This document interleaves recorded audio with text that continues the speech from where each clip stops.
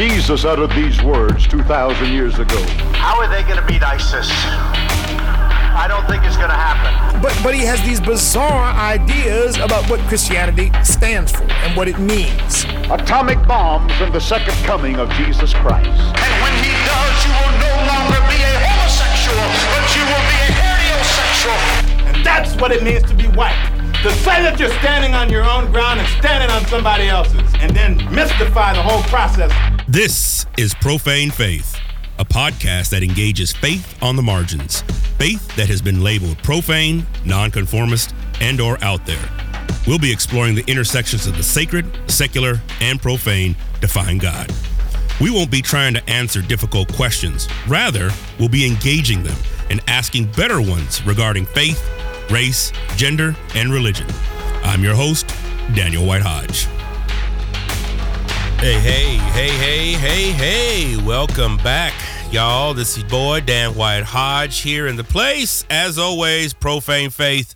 Welcome. Well, how did you enjoy last week, huh? Part one of Monica and Chris. Weren't they deep? Oh, my goodness.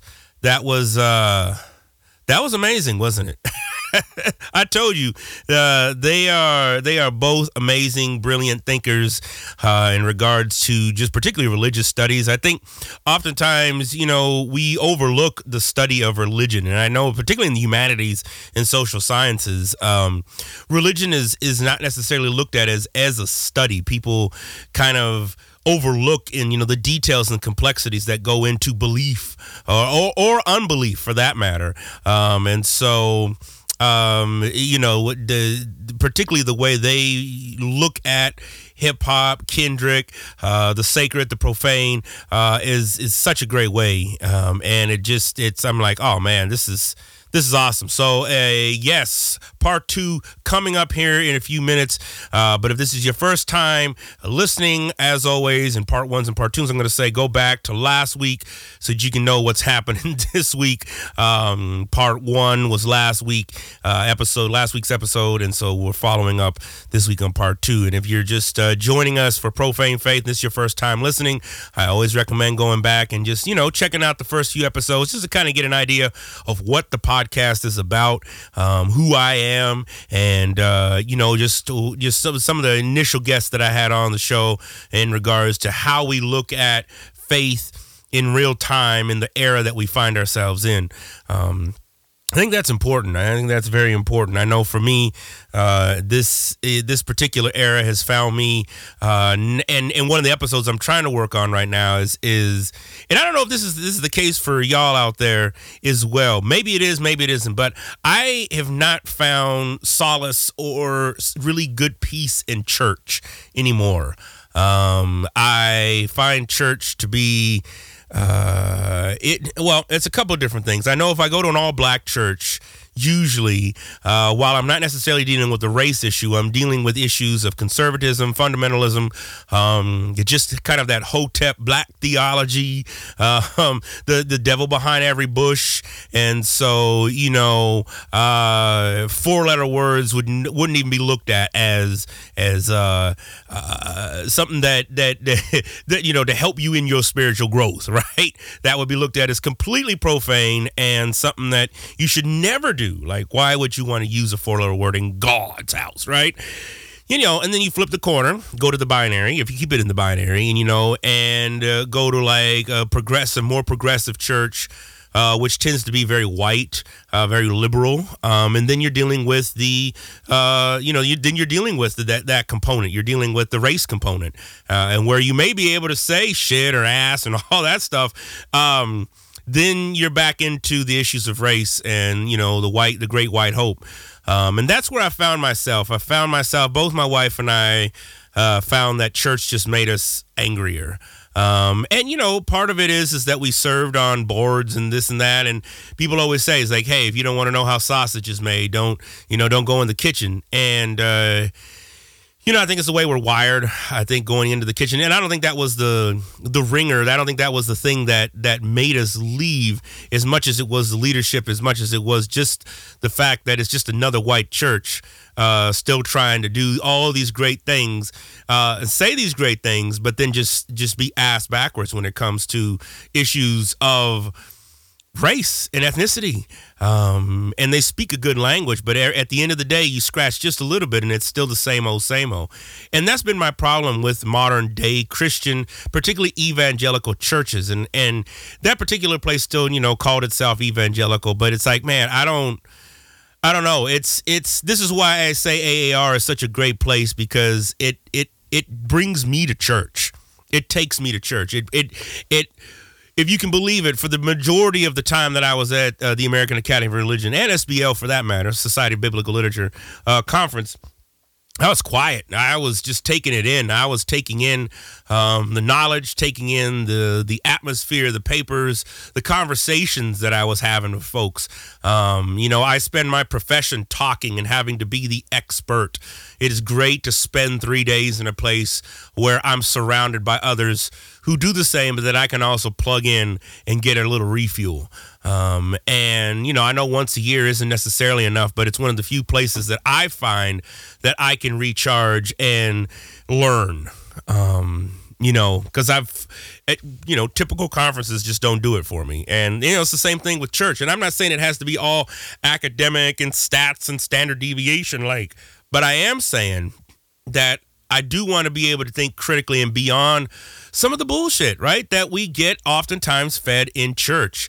And rather than wrestling, having to have answers, or still having white leadership that doesn't want to give up power, right? Or you have ethnic minority leadership, but it's stooped in white theology. I mean, let's flip the other side of multi-ethnic intercultural churches, right?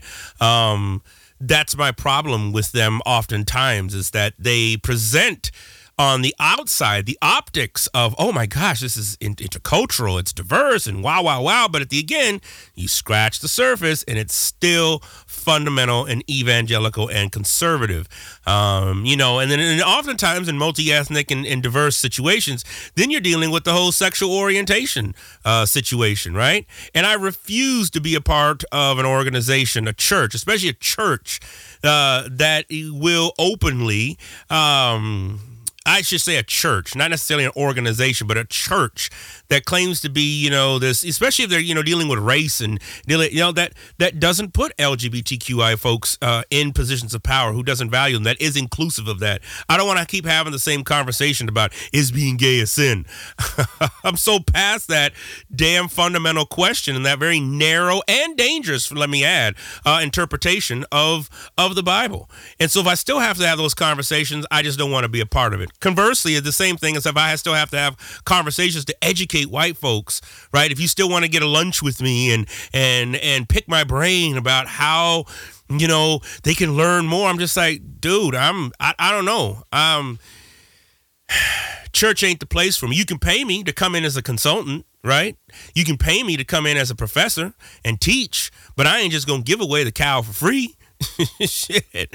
So, yeah, I'm cool. I'm cool without church. In fact, that's the title of the podcast episode I'm working on. If you're interested in being on, hit me up, because I really am. I'm really cool with not going to church.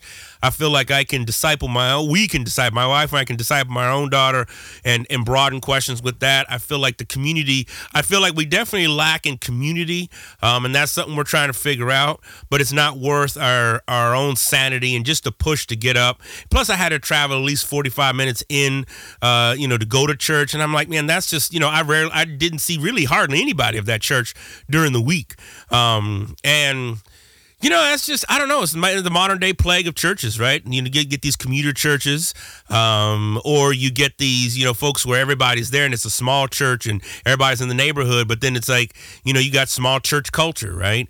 So I don't know. I am confounded with modern day churches and with where they are currently at and how they are, quote unquote, developing, the community. Now, I'm not to say that churches aren't doing amazing things.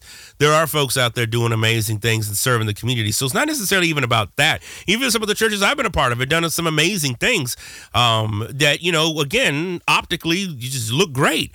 And so I ain't necessarily talking about just that, just doing, checking off the list. Okay, we're an activist community. Okay, we're this, we're that. I'm mainly talking about how the deeper issues go beyond just some of the basics in theology, right? Our understanding of God, and just all the other BS that goes along with that. If we're really about diversity, are we allowing that to take shape in policy? Are we able to live in the tension of not having white folks in control? Or if you are in a multicultural diverse setting, not allowing, white colonized theology to rule the roost? Can we look at that? Can we begin to move beyond that? And I know there are certain churches that are doing that out there. So I'm not saying every place is doing that. I know some of the colleagues I work with are doing some, trying out some of those amazing things. But these aren't big places. I think that's the thing. It's like, these aren't mega churches. I think the masses are always attracted to something that's a little bit easier, that's a little bit calmer, and that's a little bit more traditional. And so my soul yearns for that type of environment, and AAR fulfills that. And again, it's just once a year, so it's like, well, whoop-de-doo. It's like, man, I could be doing that every weekend. And so I do. I wish we could have a little bit more of a complex, dialogue around who God is and how God is formed, and ultimately what that Godship looks like in relation to where we find ourselves today as humans, right? In that conversation, I think that bears witness, and to mess some things up, troublesome waters, right? It's like, why does Paul get to write most of the New Testament? Why don't we have others in the canon? Did the councils get the New Testament right? Can we have that conversation, right? And those are some of the things I'm willing to sit in tension with, because I think they're worth the tension that comes with it to better understand our faith, in regards to that. But, hey, that's me. That's why I have this podcast, and that's why I continue to want to have conversations around this and build, because I just don't get that on a quote unquote once a week, church week and stuff like that. And there may be some of you out there right now who are saying, hey, Dan, I think you just need to, just get involved with church. It's like, look, man, I've spent the better part of my life involved in some aspect of church and faith communities. Okay. I made a whole profession of it for years. And I don't know. I mean, and I don't have the answers, but I wish we were bold enough to at least be able to have some more spaces that would be willing to do just that. So I don't know. I'm, here in Chicago, and the other thing is I'm not willing to drive 2.5 hours just to go to, a service and then drive 2.5 hours back. And so it's like, I don't know. I find myself in that kind of space right now, and I'm cool with that. That's the thing, is I'm okay with that, and maybe some of y'all are feeling a little uncomfortable right now listening to this, because you're like, oh my gosh, we just need to find church. I think we need to ask ourselves the question. This is what my wife and I asked ourselves this summer, was like, why are we going to church if it pisses us off? Okay. Why are we feeling uncomfortable if we don't go to church? Is going to church that important? And coming to find out, for the both of us, we would have been just socialized that way. You just go to church. That's just what you do. There's no question about it. You have to find one, right? You have to get to one, and it shuts people up when people ask, hey, where do you worship at? Because it's a pregnant, uncomfortable pause to say, I don't really worship anywhere. Right? And then it's kind of like, oh, you between churches? Like, no, I just don't want to go to church. I don't. And then it raises all these questions of, oh, don't you love God? And what about this? And most of the times I just, I try to move the conversation along, because I feel like a lot of times folks just don't want to have that uncomfortable, or they want to bring you back. Well, I got a church over here, and, if you thought about it, this is over here, hey, what if we get together? And I'm like, all right, by the time we get to that, I'm just like, all right, I'm cool. Forget I even brought it up.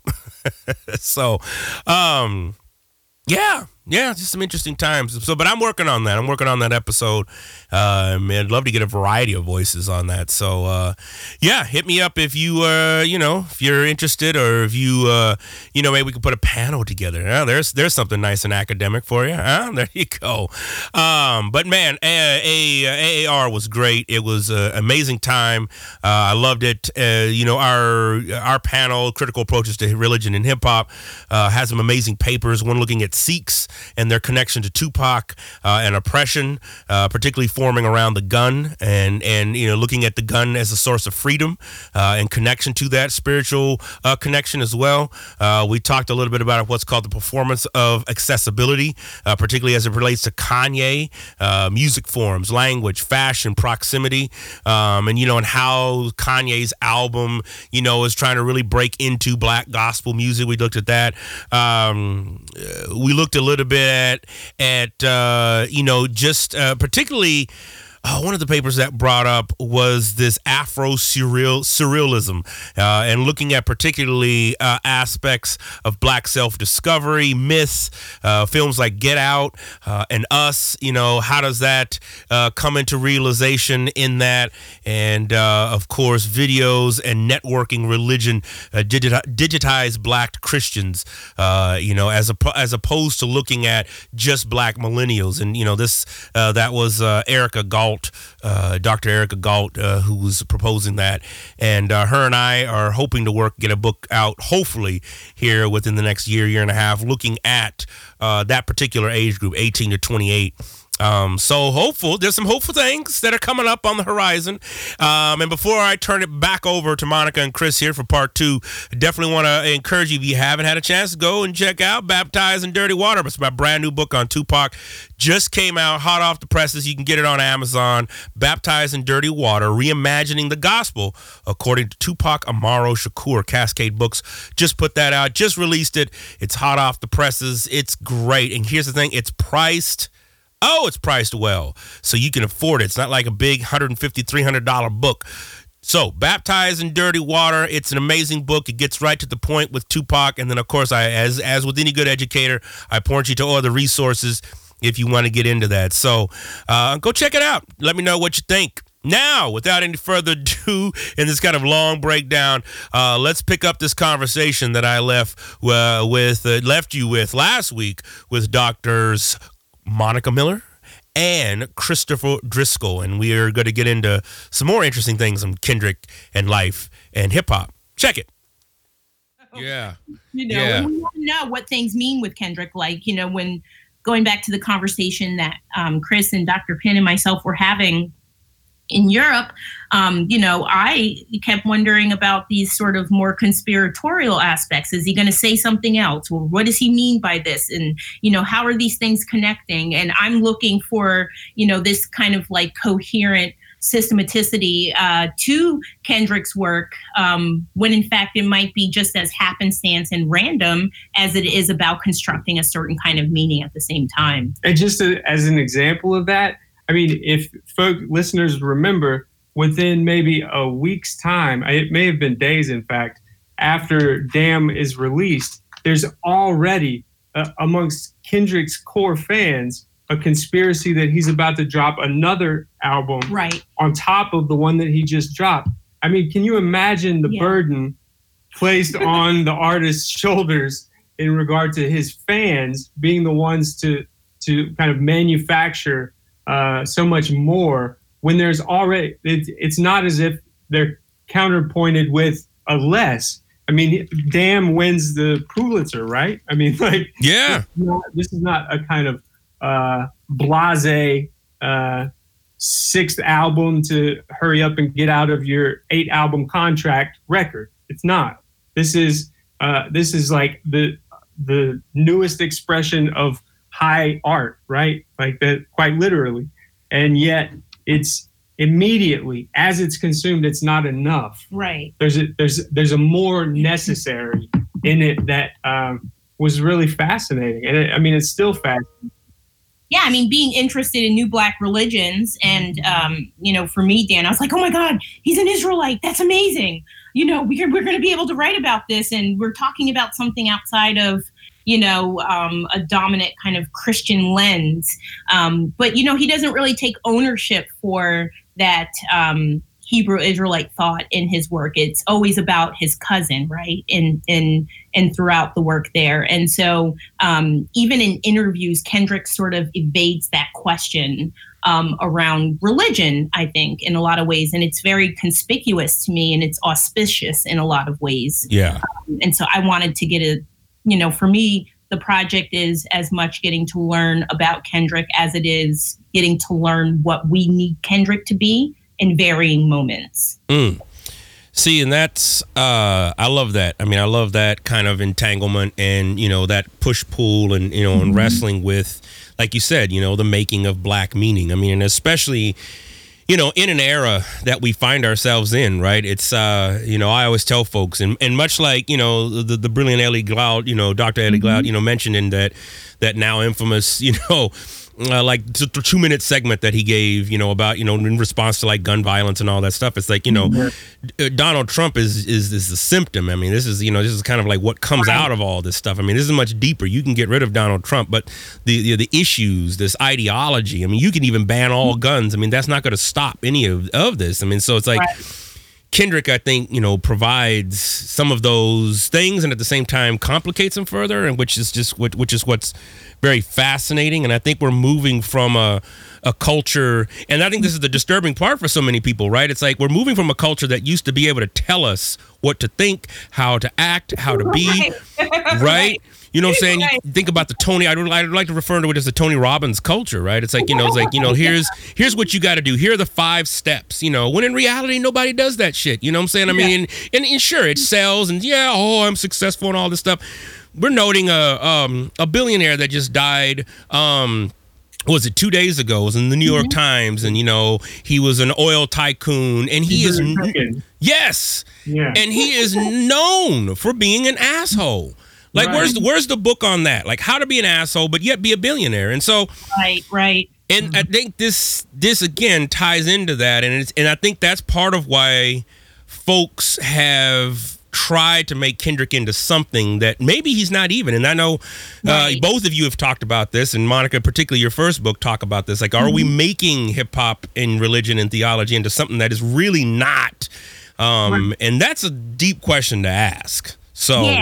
Yeah. And, definitely, oh my goodness, the work has just progressed so much, thanks to the work that you're doing, Dan, among a host of so many other folk, Joe Winters and, of course, Dr. Pinn's work as well. And, so many other voices and folk that are putting pen to paper and kind of, being willing to articulate their thoughts around this. But, just to think that we started off, saying, what's the religious got to do with hip hop? And here, we're asking different kinds of questions of hip hop, as it concerns these human constructions. But as to the craziness of the world, how someone can be an asshole and still a billionaire and then get, lauded in the news as, so some sort of, guru or icon. Right. It's fascinating. But if we think about it, is that not like,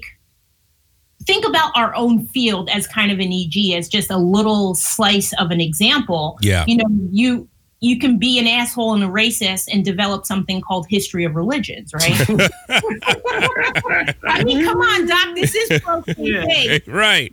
Profane. Or you can, develop a theory of the fetish and really be fetishizing, black and brown bodies, and we can call that high theory, So our history tells us that you can be an asshole and, you can create these, tomes that come to be sort of lifted up and highly regarded. Like, it seems that, especially when someone dies, there's something about death, Dan, that makes us sort of remember bodies in different kinds of ways. Yes. Our Malinowski is a good example of this.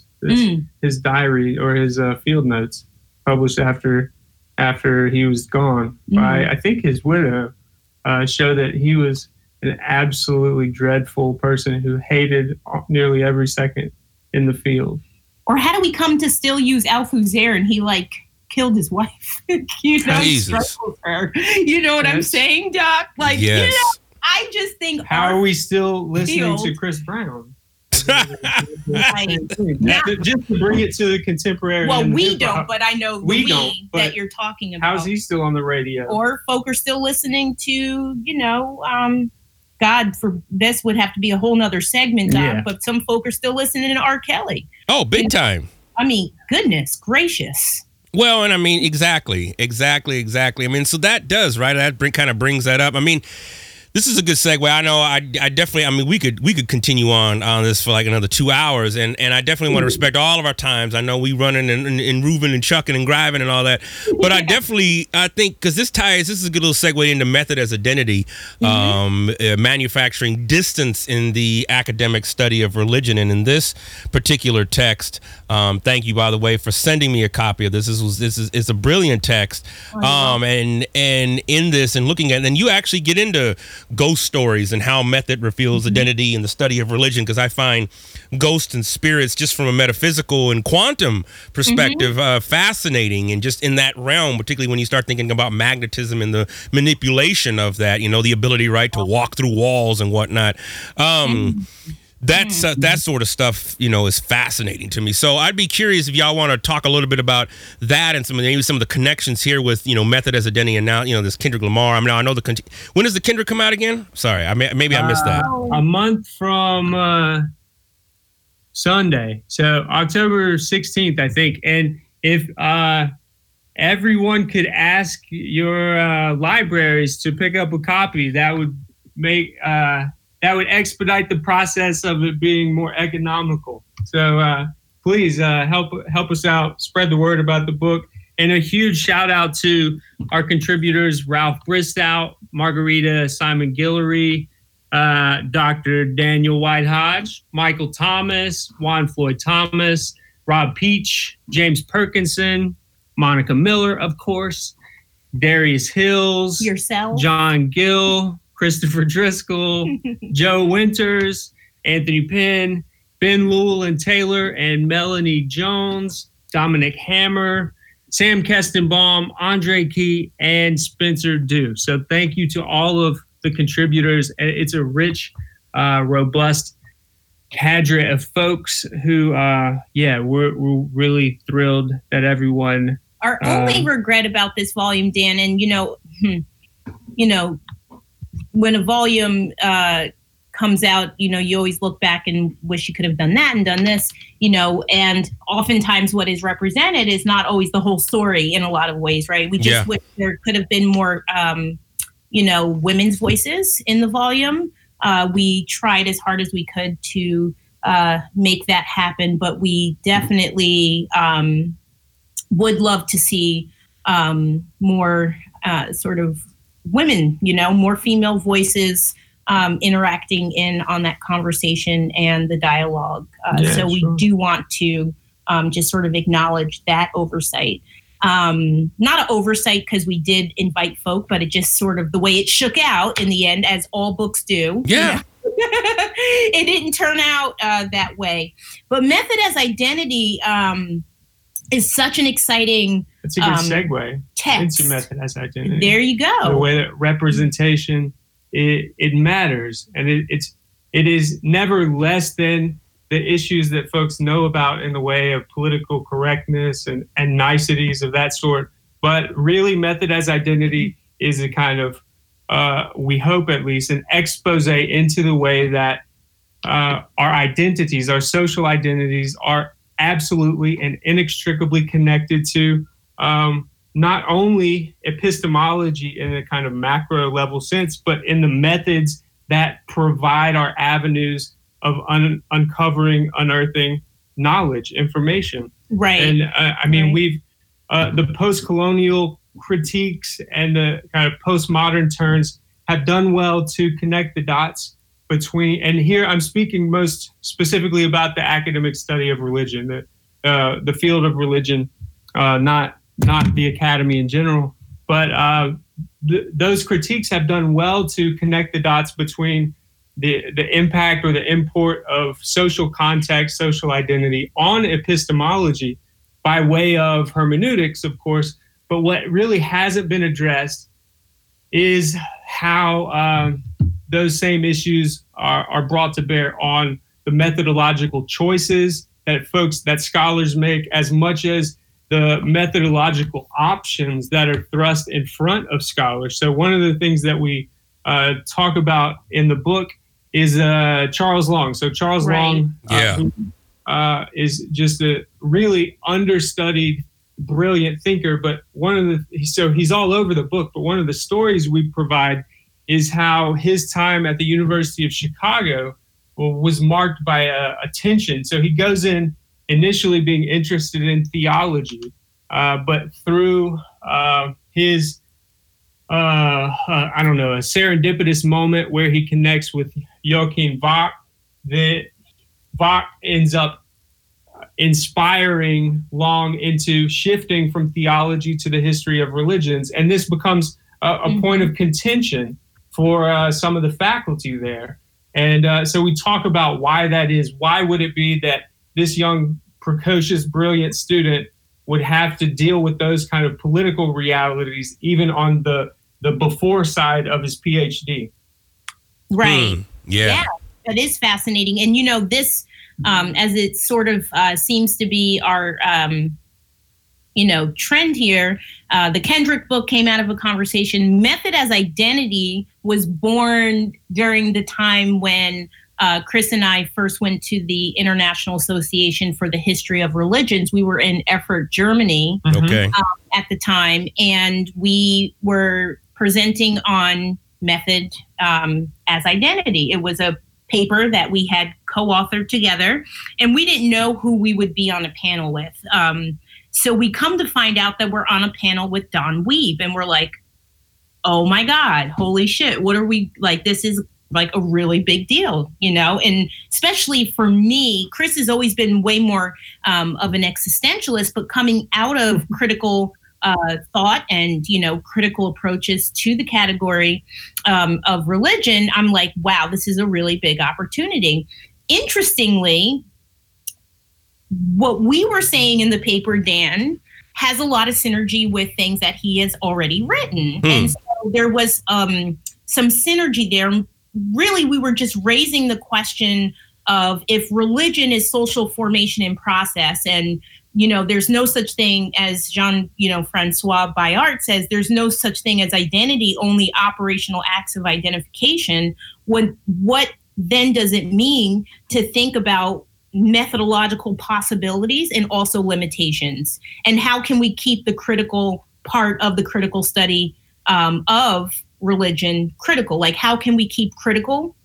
We don't want it to turn into something else, but how do we maintain a particular kind of critical edge? Interestingly, we give our talk and we find Don Weeb to just be highly passive aggressive and like very confrontational with us. Okay. And we couldn't figure out why. Like, we had no way of like understanding it.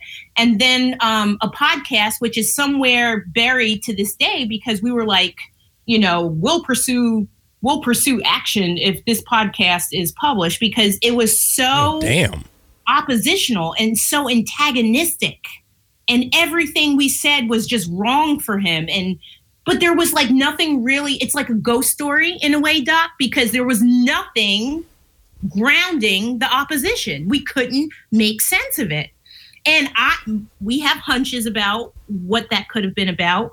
But it's just about identities and social identities, whether it's different histories, whether it's different, complex categorical uses coming out of different traditions. It's almost like, although we were presenting in the critical trend to the academic study of religion, he couldn't see us as any more than coming out of some kind of phenomenological impulse in the academic study of Black religion. It really was about identities bumping up against each other, because there was no what to the opposition. So to kind of summarize, we had been arguing that the critical approach or approaches will necessarily have to contend with the impact of area studies, identity-based discourses, whether they like it or not. And so we're interested in how to adjudicate those issues. His perspective was nope, that's a problem. So in other words, he wanted to be hardline with respect to the possibility of a totally disinterested, objective posture for the study of religion. Yeah, I think at one point he even was like, oh, all that stuff you all are talking. Like, again, it was about identities for us, and it was about social difference. He said, oh, that's just a bunch of postmodern mumbo jumbo. He did say that. Yeah, that's true. But wow. But our concern, the book is not about much Donald bigger than Weed. him. The book just starts with Donald Weed because he inspired us to kind of routinize and expand what had been to that point just a co-authored article. So we expanded it to really explore the degree to which the tendency that we were seeing in Weeb. So he's a kind of case study because he's telling us that identity doesn't matter for the study of religion, but it's very clear. It's blatantly obvious to us that he's protecting his identity. He's vested in the debate. He just wants to tell us that we can't be. And so we're doing it wrong. So method as identity is our effort to kind of historicize those behaviors, those tendencies, those kinds of troubles within the field. And so, for example, we look to an early international Association for the History of Religions Congress that happens in the middle of the 20th century in Japan. And we show that what at that time had been framed as a series of issues related to method weren't born out of any kind of effort at galvanizing a single method for the sake of the discipline. They were born out of social anxieties arising from the Japanese scholars having a kind of authority with respect to Shintoism, etc., other Eastern traditions that all of these old white men thought that they were the experts of. But these old white men were following a kind of scientific approach that was disinterested and objective at its face over and against these Japanese scholars who were essentially practitioners or what have you. And so, we chart that out as another example of the way that the contemporary suggestion that the study of religion ought to be disinterested, it is not a bad suggestion. It's a necessary component of what we do, but it's not the end of the story. Right. I mean, and for me, Dan, so what does the collaboration mean between me and Chris? As I mentioned, I come out of the critical approach to the category of religion. Chris is critical, but critical in my perspective in a different kind of way, in a different sort of way. He is more of an existentialist than I. Which, for those you don't know, is a way of talking about the category of experience. In this case, I like the category of experience. I don't like when we allow it to be over determining of our projects. But in a philosophical sense, I think Kevin Shilbrack is a better example of this. Someone who's wanting to say, look, the category of experience isn't expendable. It's not something that scholars can jettison so easily. Right. That's my perspective. And, adding to that, something else really important to mention alongside of these narratives that impact this project or that help to give birth to it in a lot of ways, for us, going to the American Academy of Religion, and Dan, I know you run in many circles at AAR, so I know you probably feel a similar kind of way, or you've seen this sort of at work. Like, it's not that AAR is segregated, but it feels segregated to us. You got your theory and method people over here. You got your black theology people over here. You got your womanist stuff over here. Then you got the feminists. Then you got hip hop scholars. But the critical stuff, the stuff happening, out of the critical approach, if we think of like Nasser, for example, that these are programs that are happening kind of outside of those primary spaces. And then all the critical stuff that's happening in Black theology, doesn't get the kind of attention in the discourses on the critical in the study of religion because it's over determined as racialized, or something becomes over determined as sexualized or as gendered or just as standpoint versus actually doing something critical in theory, method, and the study of religion. So the kind of discursive and disciplinary, not disciplinary segregation, it's a different kind of segregation. It's like a methodological segregation where you have some folk that are doing critical work and then all those other people that are just doing identity-based, projects. And we wanted to complicate that narrative a little bit. And for me, Dan, it's pushing back on myself in a way. And so I wanted to take up some critiques that came out of the first work, Religion and Hip Hop. I make a very, very sharp turn towards the critical in the project. And my work toes that line, ever since after. I still very much see myself doing, critical approaches to the academic study of religion or thinking about the critical in the academic study of religion. But we wanted to get to what we were calling these discursive milieus of vagueness, the categories of authenticity and origins or essentialism. And for me, there was a certain kind of trend that I was noticing in the critical camp that anytime we talk about essentialism or anytime we talk about origins, our data or our EGs, our examples for these kinds of strategies and tactics end up being highly gendered, highly racialized, highly religioned. Like, what does it mean to always have data that is sort of highly marginalized coming out of particular kinds of standpoints? And then I started thinking to myself, well, I'm relying almost on theory and method as if it's its own gospel, as if it's its own untouchable, sui generis kind of thing that doesn't have its own interested relationship with particular kind of identity formations and social identities, although we was kind of going back to the category of science or the scientific, in a lot of ways. Like when you say something about the scientific, like you're also invoking identities as well. And so method doesn't mean something is disconnected from the forces and, the significance of identity, or that it doesn't have something to say to identity. And then thirdly, we noticed that theory and method were being used kind of as these holy grail categories that were interchangeable with each other. So it was either you do method and then you're assumed to do theory, or you do theory and it's assumed you do method. But then the folk that we look back to as our kind of methodologists, par excellence, are folk that, I'd be highly critical of their work in a lot of ways, or they actually weren't as critical as we're making them out to be. They might be a little bit more phenomenological, or they actually have something to say about the sacred as a set apart distinction. Like, for example, I think Durkheim gets read wrong in a lot of these kinds of conversations. So we really wanted to, make more complex and really muddy these kind of categories to say, well, is it method identity too? Mm-hmm.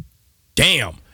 See, and this is why I have wanted to get both y'all on the podcast. I am so glad I hit record, because that stuff right there is gold. It's platinum. Well, thanks to you, Doc. You always pull it out of us. So time just flies when we're talking with you and chopping it up with you. And we're going to continue this work. We just submitted a proposal for the next, International Association for the History of Religions, where we're trying to historicize the discourse of Black religion back into the larger history of religions paradigm. Yeah, I mean, the last thing I guess I'll say before we start to wrap things up is, we were initially motivated to kind of think about the importance of our area of specialization, the study of African American religion, and how it might speak back to the general field of religion. And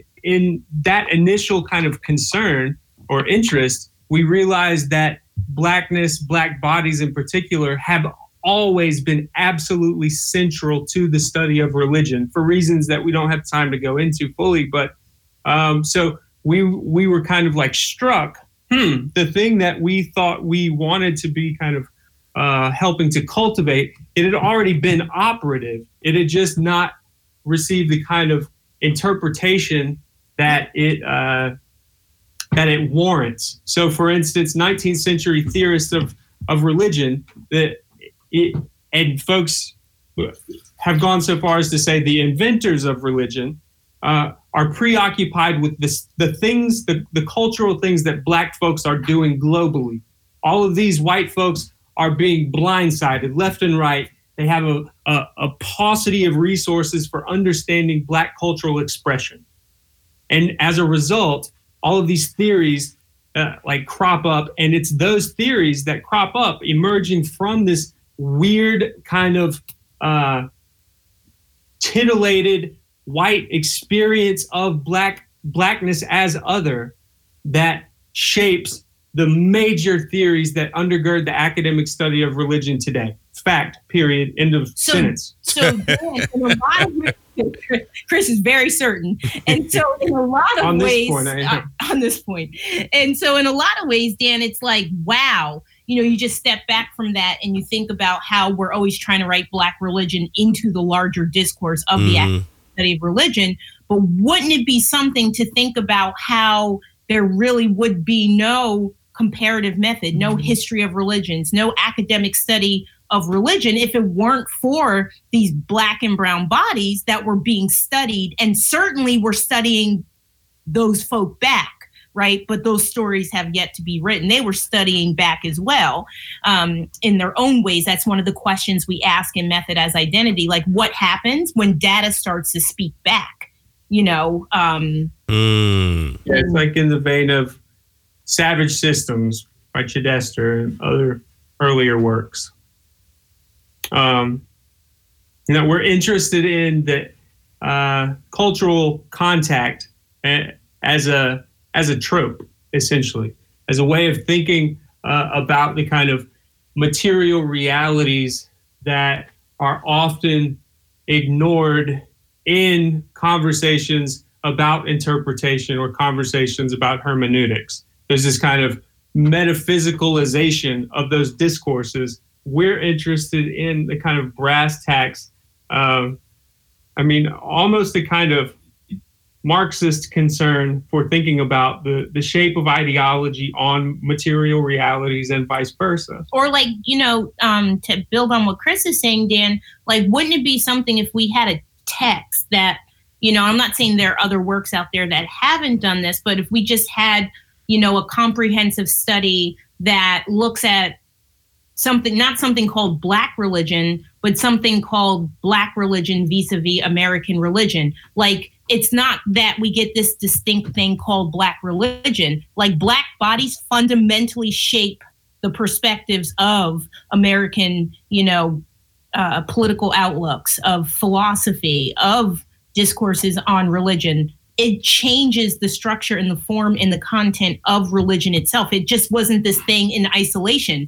So my thesis in another project I'm working on, New Black Gods, is that there would be no American religion without Black religion in a lot of ways. That without Black bodies, you don't even get this thing called American religion. And so there we're not thinking about our little piece of the pie, our little Black religion, as kind of, one standpoint, among a larger academic study of religion. It's no, Black bodies help to found the academic study of religion. And without Black bodies, we wouldn't have this thing that we're even calling the academic study of religion. And that's why, for me, I'm really also interested in the heterodox. I wanted to sort of challenge myself, Dan, damn, I see Tupac and Mark saying the same thing in a lot of ways. You've studied Pac way longer and way more than I have. But Pac is such a Marxist to me in a lot of ways. So yeah. What Pac is already talking about. And why is it that I come to teach with him so much? Especially that interview where he's talking about taking one of the O's at a good, it's God, and you add a D to evil, it's the devil. And then he's like, some cool mother effer sat down a long time ago and said, let's just figure out a way to control people. And then goes on to ask these really deep questions right? Like, why does God need gold ceilings to talk to me? Why are there these big churches that take up whole blocks out here and there's homeless people out here? Like, he's asking deep questions, and he's talking about, religion as a certain kind of drug, in a way, that this kind of addiction or the possession of it, or how it's organizing people and how it's actually taking folk away from just being humanists in a lot of ways. And so I wanted to challenge myself, like, why am I not using Long more in my work? Like, why am I not using Pac more in my work? Why do I feel there has to be a certain kind of legitimation or a certain kind of orthodoxy to the work, in order for it to be considered the work? Like, that is as J.Z. Smith would call it, there's all these kinds of disciplinary lies that take place. He was talking about intro courses, but here I'm talking about scholarship in general. And I wanted to kind of turn that into a sort of ethnography of the self. I wanted to interrogate myself, and I'm continuing to do that work, in New Black Gods. And why is it that, scientists are saying certain things about certain kinds of diets? Well, Elijah Muhammad said the same thing in How to Eat to Live. Exactly. Like, why is that new? Exactly. Oh my gosh. Yes. We'll need a part 2 to chop it up about that. Or like, as Chris and I are obsessed with the 5%ers in our research right now, both of us concurrently working on different projects, but it's like they were talking about Neanderthals, like, how long ago? And, they have folk writing on these topics, and now scientists are coming out talking about certain things, regarding Neanderthal and human identity construction and what does it mean to be human and all of these sorts of things. Why couldn't we take it from the 5%ers or from Nation of Islam when they were talking about it? I couldn't agree more. I mean, and I think, along those similar lines, I mean, it's like, my, now with tenure and full professor, I can actually begin to kind of get into some of these areas that, aren't so stringent, where you have to name the white gods and goddesses, of the academy and whatnot. But yeah, I mean, you're absolutely right. I mean, when you think about, just mathematically, like where folks have been, it's like, well, Africans had that stuff figured out a long time ago. It's like, you've got tribes just in South America that were able to predict star systems that are 40 and 30 light years away, and we're able to tell you that this was a binary star system. And NASA's just now saying, oh yeah, the Hubble telescope confirmed that. It's just like, but how did they know? I'm like, come on, nigga, like, really, you gonna do us like that? Doc, that's your next book. That's it. No, actually, I just pitched that. So yes, that is. Tell us what you're working on, Doc. Oh man, I have to say this. I mean, this is what I have really appreciated. I don't know if I've ever like formalized this, but it's like y'all have both, helped, inform my own research and my own, space and whatnot, and have pushed me to think further and past along those gilded lines of evangelicalism, or what is Christianity. And I mean, I've appreciated that about both of you. And I think, man, y'all like the power couple now, man. I'm like, good night to have two scholars in the house. I don't know how y'all do it. I mean, it's bad enough with me in here and the schedule I keep and stuff. That's humbling, man. Your feel work the same about you. Is really significant. So that means a lot to hear, for sure. Yeah. So are you're seriously at work on those topics right now? I'm trying to. I've spent easily the last 6-7 years, reading a lot of any text I can get my hand on astrophysics and astronomy, string theory, chaos theory, Kardashev's type civilizations, the German scholar, astrophysicist that talks a lot about just different civilizations and what they would be, order of the dolphin, the signals that were sent off back in the 70s and stuff. And so it's interesting, just to kind of put some of these pieces together, combine those again with stuff that people don't want to look at, which is why I think Bone Thugs and Harmony is so important to the hip hop cultural continuum, because they were willing to look at aspects of the supernatural that I don't think a lot of us want to, or at least want to place a nice smooth veneer over. It's like, oh, our loved ones are looking down on us and stuff. Like, okay, well, right? Like, how do we know that? And what does that look like when our spirit being moves on from this life to a next life? And so, connecting it back to that. And so just kind of looking at some of those areas, but particularly focusing on, astronomy and just, again, the understanding of the metaphysics within religion. And thanks for that work, Dan. Wonderful. That's fascinating. It looks like we're all working on some sort of heterodox data sets right now. There you go. Excited to see these works come out and, be in conversation with each other and, talking about heterodoxy. Lastly, one of the things I'll say is that, with tenure, like you said, you get certain kinds of privileges to write in different ways, to, talk in different ways, right? It's kind of an incredible event, an incredible thing. And so I, have committed to try and write much more about, new Black religious movements and Black atheism, Black humanism. I am an atheist. I can't speak for Chris. But depends on the day. But I'm open to conversations that folk have around, things that are, grounded in a certain kind of metaphysics, or grounded in, a certain kind of spirituality. Like, I'm very much an ethnographer in that regard, Dan. I'm interested in why the 5%ers call each other God. I'm interested in their esotericism in a way, or their eclecticism that's at the heart of their philosophy as a way of life. And, I think you see this in Kendrick. I think you see this especially in Erykah Badu's work, for sure. Mm-hmm. Shout out to Margarita Simon Guillory, who's been really one of the, lone individuals out there kind of really sustaining a discourse on Erykah, or what if we think of Kendrick's high power, as a certain kind of metaphysic, in a way. And what does that mean when you get Black bodies trying to do something metaphysical? It doesn't mean something metaphysical is happening. It means they're trying to be organized by and organize the world in a particular kind of way. So it's still very humanist for me in a lot of ways. But with that said, my personal journey is crazy, though, Doc, because, I toe a particular line. I'm a humanist, atheist. I don't have a theistic functioning center that guides my world. And yet, as you're talking about the supernatural, like, I've had so many experiences that I just cannot explain. Yeah. Science can't explain it. Yeah. And I'm not talking about like just yesterday. I mean, I can remember from being a young girl growing up, from my teenage years. I have not talked about this publicly at all, hardly. So, well, thank you, Dan, for the opportunity to talk about this publicly. Yeah. But I have a lot of experiences that I cannot explain.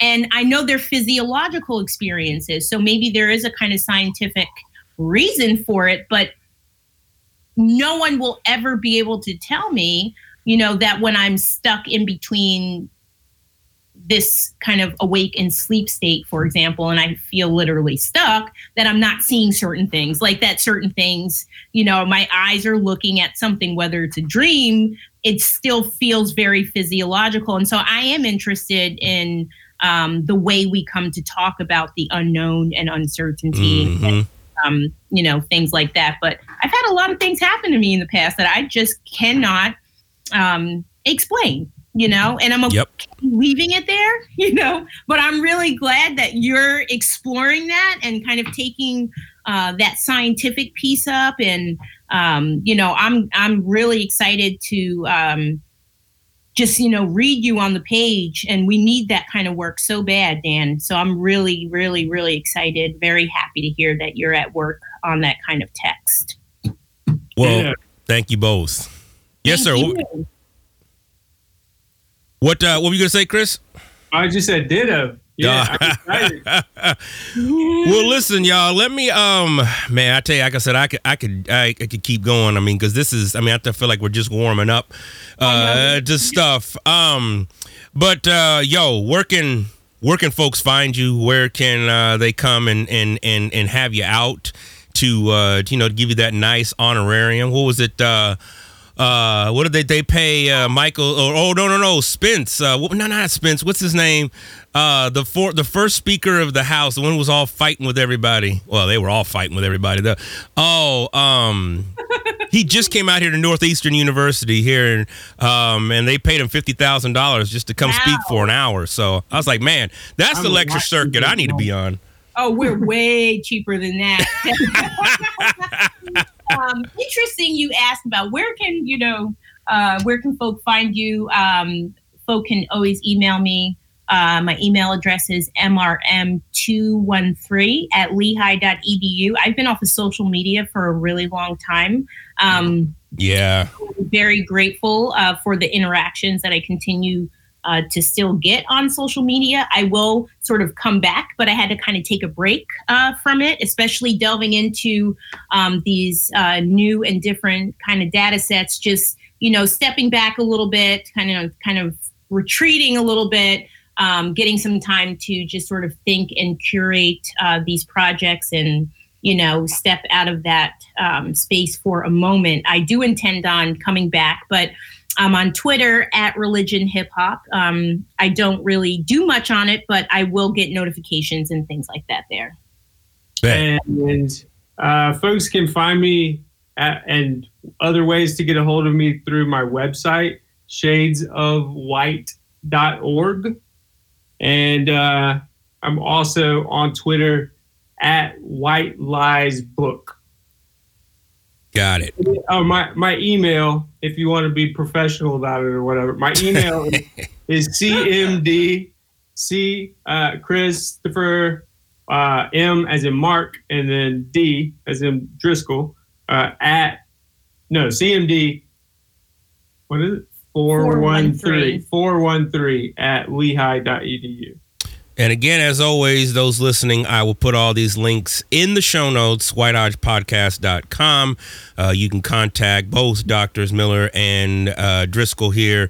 Thank you both for taking the time and coming on and engaging with this very riveting conversation, and one that's much needed. It's what I continue to tell folks, that in this era, a lot of stuff changed. I mean, you can look back at 2001, 9/11 changed a lot. I mean, 2016, a lot changed. And I think if someone is not looking at religion and how it operates in day-to-day Western society, I'm not sure what they're looking at and sure what they're overlooking. So thank you for the work both of you do.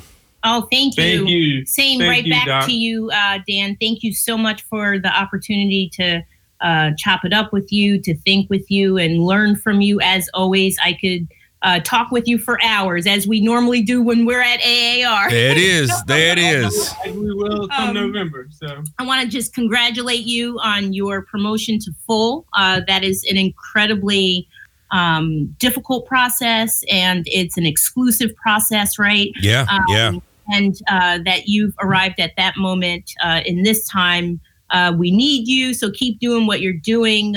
Big congratulations to you, to your family, because I know it's a sacrifice of family in a lot of ways, as much as it's a celebration of family in a lot of ways. And so, to your wife and your beautiful daughter, congratulations to them as well, and for your work, Stan, for the work that you're putting out for the pop book that's about to drop. I'm so looking forward to getting my hands on that. So we thank you for the work that you do, for the friend that you are, and for the critical thinker that always helps us to pull out our own critical edges. Well, thank you. I am definitely humble. I appreciate it. But this was fantastic. It was, yes. It was a lot of fun.